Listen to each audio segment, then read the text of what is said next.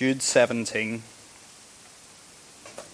Jude, servant of Jesus Christ and brother of James, says these words, "But you must remember, beloved, the predictions of the apostles of our Lord Jesus Christ.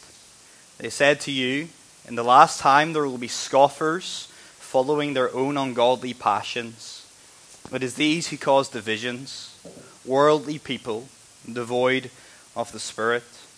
But you, beloved, building yourselves up in the most holy faith and praying in the Holy Spirit, keep yourselves in the love of God, waiting for the mercy of our Lord Jesus Christ that leads to eternal life.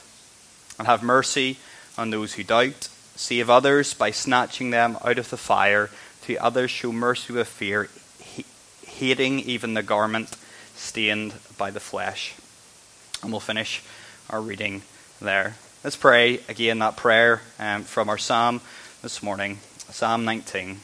Father, we ask that the words of my mouth and the meditations of our hearts may be acceptable in your sight, O Lord, our rock and our Redeemer. Amen. Amen. Thus far in this letter, we have learned that Jude changed his original plans to call the church to contend for the faith that was once for all delivered to the saints. That was, in a sense, episode number 1.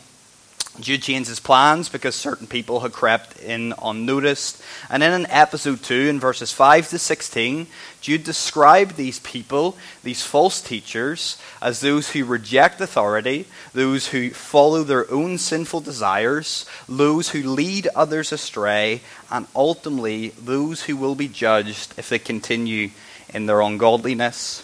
His descriptions help us, in a sense, to spot false teachers among us. And if we realize, perhaps even today, or in your own church context back at home, that there are false teachers among us, the question arises, what are we to do? And that was the case for Jude's readers. False teachers were clearly among them, and they're potentially asking Jude, well, how should we respond? Because as of yet, you've told us to contend for the faith. You've told us who the false teachers are. You've described them immensely to us. But you haven't told us how to practically respond, how to practically contend for the faith, how to practically live with false teachers. Well, that's Jude's focus in this verse, in this passage. This passage contains the only commands of the entire letter. Jude commands the church to first look back, to remember, and then to look in, to remain, and then to look around, to rescue. It's a very simple outline for us today. Look back to remember, look in to remain, and look around to rescue. So let's consider each command in turn as we discover how to live practically with false teachers. Command number 1, look back to remember. Look back to remember. Have you ever heard, or maybe even said these words yourself after a specific situation? If only I remembered, ... then I ... For example, if only I remembered to do my homework, then I wouldn't be in detention. If only I remembered not to look at my phone, then I would still have my driving license. If only I remembered my pastor's counsel, then my marriage wouldn't be in trouble. And that simple statement illustrates the truth that to be forewarned is to be forearmed. And that's what Jude does in verses 16, 17, 18, and 19. He brings back to our knowledge previous predictions, the forewarning, that prepare us, they forearm us for living with false teachers. Jude brings our knowledge back to the previous predictions that prepare us for living with false teachers. Jude calls on his readers and us today to look back to the apostles' predictions and remember what the apostles said. But before looking at what the apostles said, let's take a minute to define what exactly an apostle is. The word apostle simply means one who is sent out. In the New Testament, it often refers to Jesus' 12 apostles who were uniquely called by Jesus to be the foundation of the truth of the church. There are no apostles today because to be an apostle, like the 12, you must physically see the risen Lord Jesus. The Apostle Peter made this clear in Acts chapter 1, 21 to 22, when he set out the credentials for an apostle. Notice that apostles don't speak on their own authority. They speak on the authority of the one who has sent them out. So the apostles of Jesus spoke on behalf of Jesus. After Jesus was raised from the dead and he ascended to the right hand of God the Father, Jesus continued to speak through his apostles. So unlike false teachers who reject authority, as we saw the last time together, true, genuine disciples will listen to and respect the authority of their Lord as communicated through his apostles. So what did the apostles say? Well, look at verse 18. Verse 18. They said to you, in the last time there will be scoffers, mockers, following their own ungodly passions. Jude may be quoting from the Apostle Peter, because this verse occurs in 2 Peter chapter 3 and verse 3. But at the end of the day, whether he is or whether he isn't doesn't really matter, because this truth is found throughout the Bible. For example, back in Matthew chapter 24, it should be on the screen behind me, Matthew 24, 24 to 25, Jesus said these words, "For false Christ and false prophets will arise and perform great signs and wonders, so as to lead astray, if possible, even the elect. See, I have told you beforehand." Likewise, the Apostle Paul said in Acts 20, 29 to 30, "I know that after my departure, fierce wolves will come in among you, not sparing the flock. And from among your own selves will arise men speaking twisted things to draw away disciples after them." You see, the truth of the New Testament and even the truth of the Old Testament is that false prophets, wolves dressed in sheep's clothing, will arise. And the apostles predicted false teachers to prepare us for living in the last days. Notice that phrase, the last time or the last days. It's now, as evidenced by the presence of false teachers. You see, since the first coming of Jesus until his second coming, when he will come to judge the living and the dead, we live, the church is in the last days. Last days characterized by false teachers who mock God and follow their own ungodly lusts. Jude then applies this prediction to the false teachers who had crept in among his readers. As we notice in verses 5 to 16, they reject authority, they mock angels, they lead others astray, they follow their own sinful desires. And in verse 19, Jude gives us one final summary of these people. Just listen how succinctly and how, in a sense, forcefully Jude pushes it. He says, verse 19, "It is these who cause divisions." In other words, because of their spiritual arrogance, these people separate themselves. They pull away from the rest of the church and they lead others astray with them. They pull others to them, pulled and pushed, and the church is divided. It is these who cause divisions. They are worldly people. That is, they are natural and unspiritual. They live on the level of instincts. And finally, final statement, Jude says they are devoid of the Spirit. And this is Jude's summary statement of their spiritual status. The spiritual status of these false teachers, simply put, they are unbelievers. They are not Christians. The Apostle Paul wrote in Romans chapter 8 and verse 9, "Anyone who does not have the Spirit of Christ does not belong to him." Anyone who does not have the Spirit of Christ does not belong to him. And Jude says to the beloved, make no mistake, These false teachers among you, false teachers in general, they may claim to teach by the Spirit. They may claim to have had dreams by the Spirit, but in fact they don't have the Spirit. Why? Because they aren't Christians in the first place. And that's what he closes with. He then moves on to positive exhortation, but he closes with that final summary statement. These guys aren't Christians. They are false teachers, and they are wolves in sheep's clothing. And today, sadly, but not surprisingly, there are many false teachers across our world. This is especially true in the continent of Africa. Self-appointed men of God mock God's truth, and they follow their own sinful lust. They prey on the vulnerable, and they lead others astray.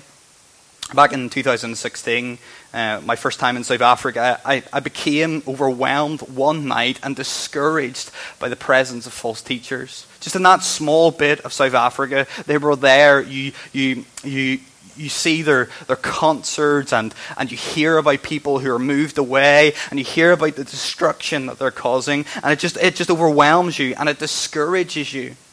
And then, one night, God guided me to this small letter from Jude. And what an encouragement it was. An encouragement it was to hear that God isn't caught by surprise by their presence in Christ's church. And since God isn't caught by surprise, we shouldn't be surprised ourselves.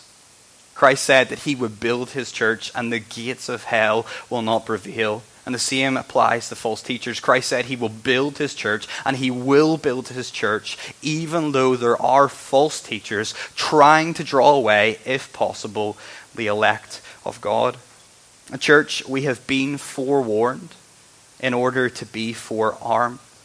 Jesus, through his apostles, told us that there would be wolves among sheep. They are here, and we can live with them by first looking back and remembering what we have been told by the apostles, by Jesus, and by the prophets. The apostles predict it so that we can be prepared.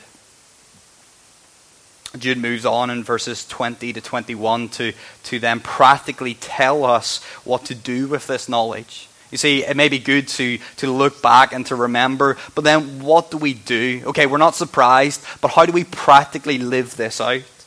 Well, Jude tells us in his second command, look in to remain.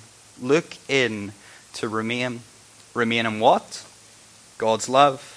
This is Jude's central command in verses 20 and 21. He writes in verse 21, keep yourselves in the love of God. That is God's love for us. As Christians, we live with false teachers by not focusing on them and not focusing on their condemnation, but rather by focusing on our relationship with God. We must ensure that we stay close to him. We are commanded, the one command in this section by Jude, the one command is this: remain in the sphere of God's love shown to us. In his letter, it's interesting how Jude holds the perfect tension between God's sovereignty on one hand and human responsibility on the other hand. It's true that God will keep us for his Son, verse 1 and verse 24. And it's also true that we have a responsibility as Christians to keep ourselves in the sphere of God's love. So how do we do that? How practically do we do that, Alex? Well, Jude actually tells us. He gives us 3 practical steps to follow. 3 practical steps related to this central command. Step number 1, we remain in God's love, verse 20, by building ourselves up in the faith. We remain in God's love by building ourselves up in the faith. And to remain in God's love, we must continue to grow in the knowledge of what we believe. The most holy faith in verse 20 refers to the clear body of teaching which we have noticed before back in verse 3. It's the truth of the apostolic gospel that Christ Jesus died for our sins in accordance with the scriptures, that he was buried, and on the 3rd day he was raised again in accordance with the scriptures. We remain in God's love by reminding ourselves daily and over again of the breadth and the length and the height and the depth of God's love shown to us in Christ Jesus. And we also avoid false teaching by knowing and growing in good teaching. It means then that every Christian is to be a lifelong student of the Bible. Why? So that we are established in the faith. To use Paul's words in Colossians chapter 2, so that we are built up and rooted and established in the faith, so that no one may take us captive by false philosophy or doctrine. That's how we remain in God's love. By building the faith up, one truth at a time on a Sunday morning, in our homes, as the church.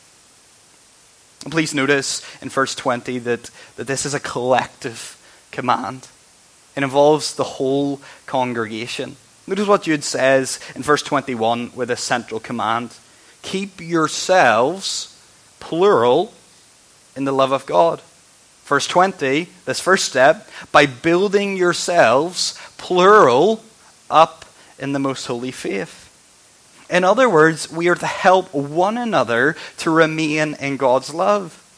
No Christian should be left behind in our collective pursuit of maturity. And that's why I've entitled this point, Look In. Look into the church. Be concerned about the church. Be concerned about one another, about brothers and sisters in Christ. We look in at the local church to help one another grow in the knowledge and grace of our Lord Jesus Christ, so that we all collectively remain in God's love.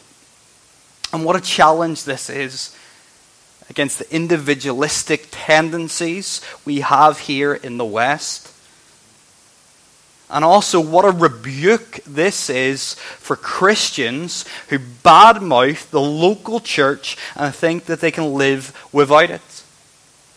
I was saying to Sam recently, I've been here 9-10 months in Frankfurt, and there are two truths I've established about different teachings out there, and one of them is this, that we can live without the local church. That's not true. All of the commands in the New Testament are for the local church. Love one another. Care for one another. Build one another up. Keep yourselves, plural, build yourselves, plural, up in the most holy faith. It's worked out in the local church.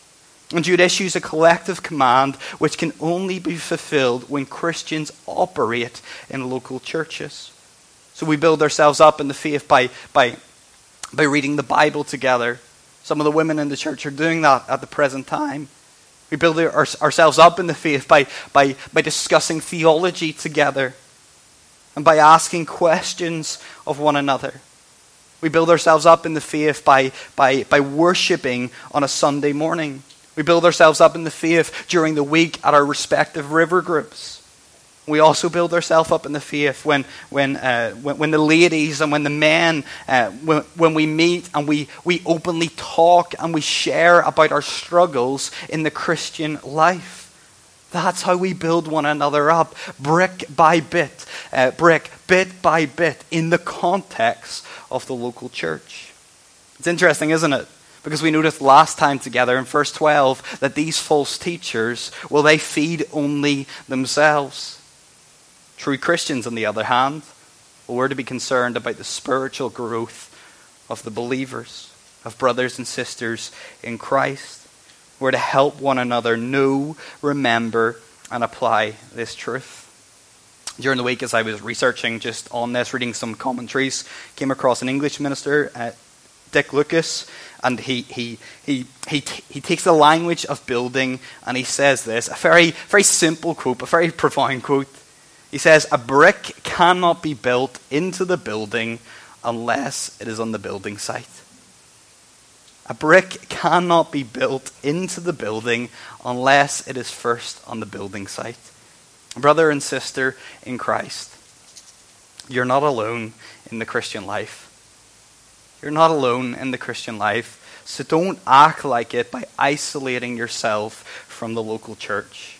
Instead, let's pursue maturity together in Christ. We remain in God's love by building ourselves up in the most holy faith. Second step is we remain in God's love by praying in the Holy Spirit. Our charismatic friends come to this passage and they say praying in the Holy Spirit certainly refers to the gift of tongues. Well, that's not 100%. Jude's phrase, praying in the Holy Spirit, doesn't refer to a special type of prayer. Rather, it is all about prayer, because all prayer is enabled and inspired by the Holy Spirit. There's nothing within the context of Jude to suggest that this is one type of prayer, such as tongues. No, this is all prayer, because all prayer is enabled by the Holy Spirit. The Apostle Paul writes in Ephesians chapter 6 and verse 18, praying at all times in the Spirit with all prayer and supplication. It's general prayer. All prayer, praying at all times in the Spirit with all prayer and supplication. Well, we ask, what do we do in prayer? Well, through prayer, we praise God. We confess our sin to God. We thank God. We ask God for help and for comfort for one another. And in all of this, prayer, praise, confession, thanksgiving, asking, in all of this, the Spirit helps us. The Spirit helps us remember that we are children of God, that we are His and He is ours, that we are loved with an everlasting love. Not because of our upbringing, but because God chose to set His love upon us. The Spirit also helps us cry, Abba, Father. Romans chapter 8. It's the Spirit who enables and inspires us to do that. The Spirit also guides us into all truth, and the Spirit gives us the ability to discern between truth and between falsehood. So as false teachers live among us, through prayer, we declare our dependence on God, and by prayer, our relationship with God is strengthened. And that's why Jude says we remain in God's love by praying in the Holy Spirit. I wonder if you remember back to Matthew, Mark, and Luke, the episode in the Garden of Gethsemane. So that's, for those who are uncertain of what that is, that's before Jesus was arrested and his trial and crucifixion happened. Jesus brought his disciples to the Garden of Gethsemane. Interestingly, they had been there before. So Jesus was living, in a sense, in a perpetual Gethsemane. Every time he stepped in there, he knew what was going to happen, and yet he went back. But do you remember in the Garden of Gethsemane how Jesus told his disciples to pray that they may not fall into temptation? I'm getting some nods. Yeah? We remember that, don't we? Jesus said, pray that they may not fall into temptation. And when Jesus came back from praying himself, that great prayer, Father, take this cup from me, but not my will, but your will be done. When Jesus came back from praying himself, what were the disciples doing? Yeah, he found them asleep. And again, Jesus told them to pray. It didn't happen once. It happened 3 times. Jesus went back. Father, not my will, but your will be done. Goes back. The lads are sleeping. He goes back again. And he goes back and they're sleeping. And in Matthew and Mark's gospel account, Peter is singled out by Jesus for not praying. The same Peter who previously declared that he would never fall even if everyone else did. That his love would remain when the whole world would be loveless towards Jesus. And after this, Jesus was arrested in the Garden of Gethsemane. And Peter followed along at a distance. And he denied his Lord not once, not twice, but 3 times. It's not a coincidence, is it? It's not a coincidence that Jesus denied his love for Jesus after he failed to pray. I think it was Matthew Henry, the old theologian, 16th century I think it was, says that prayerlessness is the root of backsliding.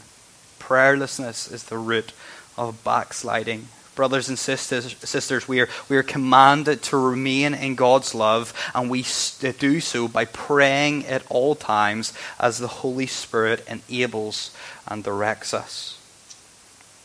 Thirdly, third step, how do we remain in God's love? How do we keep ourselves in God's love? We remain in God's love by waiting for the mercy of our Lord Jesus Christ that leads to eternal life. Christians, if you're a Christian, I hope this describes you. Christians are meant to be hopeful people. And when we say the word hope in modern day, we say, tomorrow I hope the sun is shining. Or back in Northern Ireland where I'm from, we say, tomorrow I hope it's not raining. Rains all the time. And it's this desire, but there's no certainty whether it'll be sunny or whether it will rain or not. Christian hope, however, is not wishful thinking, rather it's certain anticipation. The hope of Jesus' return is certain for the believer. Therefore, as Christians, we are to wait expectantly for our Saviour's return. You see, when Jesus returns, as Sam has mentioned, he will judge the living and the dead. The ungodly will face just judgment, as Jude has previously made clear. Believers, on the other hand, will receive mercy. Mercy is God's compassion in action. On the final day, Jesus will extend mercy to his followers by not dealing with us according to our sins, nor casting us away from him forever. And this is what we wait for in our world. Mercy on the final day that Jude says leads to eternal life.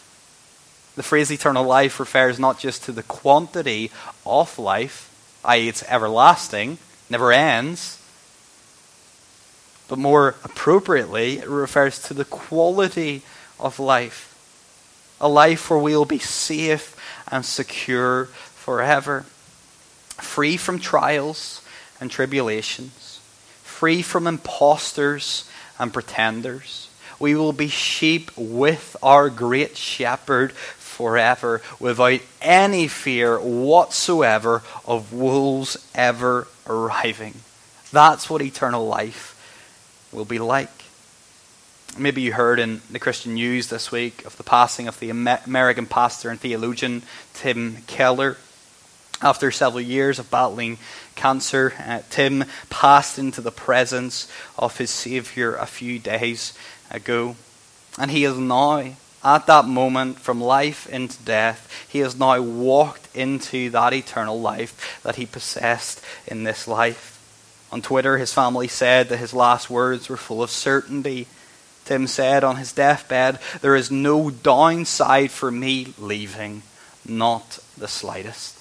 There is no downside for me leaving, not the slightest. Why? Well, to use a previous sermon, he said, is because death is no longer an executor. Rather, it is a gardener. Once we are planted, we will rise again into the fruit of eternal life. Because Tim Keller stepped into the presence of Jesus and inherited eternal life. Life free from pain, and life free from persecution, life free from cancer, life free from criticism, and a life full of love, joy, and peace. And that is the eternal life that he has now, and the eternal life that all of us who trust in Christ will inherit one day. Amen? And perhaps you're not a Christian today. And perhaps you're saying, well, this idea of eternal life sounds great. Because everyone in the world tells me, YOLO, you only live once. But I don't believe that. I think there's more to life after the grave. But you've never really heard what it is. Well, it's this: eternal life with your Creator. But it's only for those who have trusted Jesus as their Savior and Lord in this life. And yet there's good news for you today if you're not a Christian.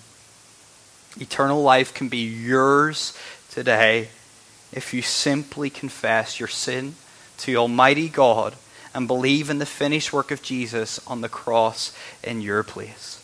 turn from your sin and trust wholeheartedly upon him as your Savior and accept him as your Lord, then and only then can you be certain of eternal life. Because as we heard at the start of the service, 1 John chapter 5, whoever has the Son has life.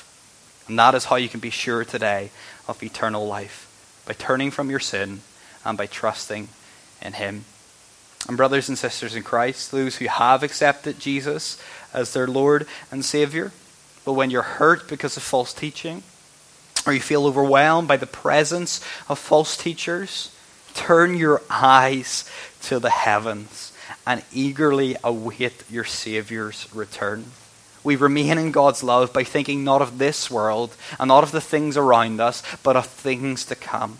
And one simple way to do this is to think and to meditate using your Bible about what will be in heaven and what won't be in heaven. Ultimately, Jesus will be there as our greatest prize. And thank the Lord that sin won't be there in heaven. Use the study of God's Word to fuel your longing for your heavenly home. So, do you feel that your love for God is cold right now? That you aren't sure whether God loves you or whether God doesn't love you? Well, according to Jude, keep yourselves in the love of God. Remain in God's love by building yourselves up in the faith, by praying in the Holy Spirit, and by waiting for the mercy of our Lord Jesus Christ that leads to eternal life. Yes, we are to look back and to remember, but we are also to look in and remain. And thirdly, and finally, we are to look around to rescue. Look around to rescue. In verses 22 and 23, Jude provides three groups of people in the visible church. So in this local body, where there's Christians and non-Christians, Jude provides three groups of people in the visible church who we should look around for to rescue them. And they are the doubters, the followers, and the teachers. Notice first the doubters. Jude writes in verse 22, "Have mercy on those who doubt." The present tense is used, highlighting that this first group consists of present doubters, confused Christians. You see, some in Jude's audience had heard some of the false teaching and are unsure of what to make of it. After all, most of what the teachers appears to be true, and the questionable parts, will they back it up by claims to divine revelation? So surely they are right. What do I make of this teaching? And today, genuine Christians, and let me underscore that, genuine Christians may be confused about love, for example, because they hear popular preachers saying that love is love, so we can live however we feel. Or another example, Christians may be confused about life after death because they wonder how a loving God can send people to hell. They're caught in two minds. While they aren't completely convinced by some of this teaching here, neither are they completely convicted of the biblical teaching. They're in no man's land in a sense. They don't know whether to go right or whether to go left. They are confused Christians. So how should the church, how should we respond to this group? Well, Jude says, verse 22, "Have mercy on those who doubt." As Christians, we should see the turmoil of these people and immediately be moved to action. We are not to condemn them as heretics because of their doubts. We're not to judge them. Rather, we patiently and gently help them understand what the Bible says. And church, may we never get to the point here at River of Life where confused Christians don't feel comfortable to raise their concerns. And let me say it again publicly from the front. Sam as the pastor and I as the apprentice, we are always open for a cup of coffee. So we invite you as leaders in the church to come forward and express your doubts to us. We trust that we are approachable enough to do that for you. And that you feel comfortable enough for us to open the Bible and see what God's Word says about the doubts that we have. Because let's face it, all of us doubt at times. Thomas, one of the Lord's disciples, what's his name? Doubting Thomas. He doubted the resurrection. He needed proof. So you're not alone in this. And don't be ashamed. Rather, come forward, those who doubt. And church, we extend mercy, compassion on the present doubters. Second group I've entitled the followers. Jude introduces his second group at the beginning of verse 23. Save others by snatching them out of the fire. Unlike the doubters who are caught in two minds, the followers they're convinced that the false teachers are right. Although they profess to be Christians, they have started to reject authority and they have started to follow their own sinful desires. And today, people in church may have been persuaded by an anti-law lifestyle. We see it in society and we see it in the church that we don't want restrictions. We don't want law. So some people today believe that they are free to live as they please because in the end, Jesus' sacrifice covers everything they do. How does the church respond to this second group? Well, Jude says, save them by snatching them out of the fire. The language comes from Zechariah chapter 3. Jude's quoted it before in his letter, where the fire referred to God's judgment in exile, which the remnant of Judah was plucked out of. The Lord plucked you like a brand from the fire. And if these followers continue down this dangerous road, Jude says they will ultimately be consumed by God's wrath, which proves in the end that their profession wasn't genuine in the first place. And yet, he says there is still time to rescue them. While God ultimately saves, he uses his people as instruments in salvation. So we are to save people from the fire by snatching them out of it. The word snatch is a forceful word. It was used in Acts chapter 23, verse 10 to describe how a riot broke out in the Sanhedrin and the Apostle Paul was snatched out by the Roman soldiers. He was taken out quickly and with force. Why? To save his life. And as a church, we are to be proactive. We are to confront people with the truths of the gospel and explain from the Bible why their teaching is wrong. We also need to tell them, to tell these followers that if they continue on the way that they're going, they're heading for a lost eternity. So they must repent from their false ways, and they must repent from their sin and turn back to the Lord Jesus. So the doubters, the followers. Thirdly, notice the teachers. Jude continues at the end of verse 23, to others show mercy with fear, hating even the garment stained by the flesh. And perhaps you've noticed a progression through these groups. Doubters they're in no man's land, they don't know. So they don't. Followers, they've went over to the left and they've begun to follow. They've started following teachers. Hey, they're way over here. Okay? This group is the worst. It consists of those who are committed to false teaching. They are so committed that they're even teaching the practices to try and persuade others to join. And it may even be that this last group includes the false teachers themselves. So how should the church respond to such a group? Well, Jude says, show mercy with fear.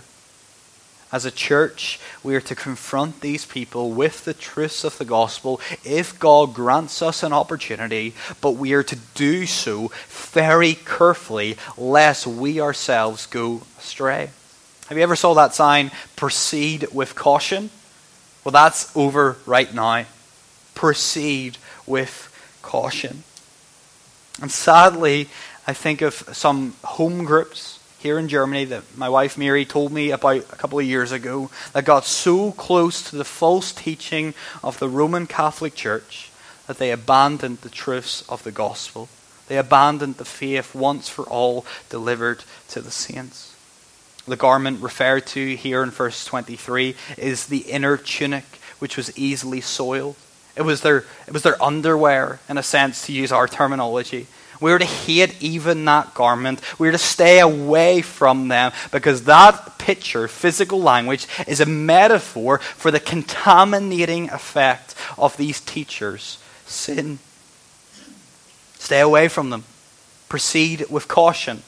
Yes, confront them if God gives you an opportunity, but be certain that they will try and contaminate you. They will try to pull you away. So do so mixed with fear. And yet the marvelous truth is that while this group is very dangerous, they are not beyond the point of no return. False teachers and those committed to false teaching can still be saved by God's grace. You see, in a moment, God can bring them out of their darkness and into his marvelous light. Therefore, as John MacArthur, an American pastor, put it, we are to evangelize the enemy. We are to evangelize the enemy as God gives us the opportunity to do so. Show mercy, church, to the teachers, because God may use our weak and our trembling gospel presentation to bring them to new life in Christ. So church, River of Life, brothers and sisters in Christ, look around. Look around and let's rescue the doubters. Let's rescue the followers. And let's rescue the teachers among us to the glory of God alone. So as we draw to a close, let me draw your attention to one final truth in this passage. It's not a command. Rather, it's a simple yet profound truth about the Christian life. As Christians, we have a relationship with the three persons of the Godhead. Alex, where are you getting this from? Is this just some random tangent tied in at the end? No. Did you notice in verses 20 and 21 how Jude's application is a Trinitarian application? We are commanded to keep ourselves in the love of God the Father, and we do so empowered by the Holy Spirit as we wait for the mercy of our Lord Jesus Christ. So as we live with false teachers among us, let's never tire of learning how the triune God works in and for us. For example, when we fear that our faith may fail, let's remember that the Father holds us in his hands. The Son prays that our faith will not totally fail, and the Holy Spirit is the present guarantee of our future inheritance. So Christians, let's enjoy and delight in our relationship with our triune God. So Jude has previously told us, verses 5 to 16, how to spot false teachers. And today Jude tells us how to live with false teachers. We are to remember, remain, and rescue together as one body. Therefore, church, let's arise, put our armor on, and contend for the faith once for all delivered to the saints. Amen.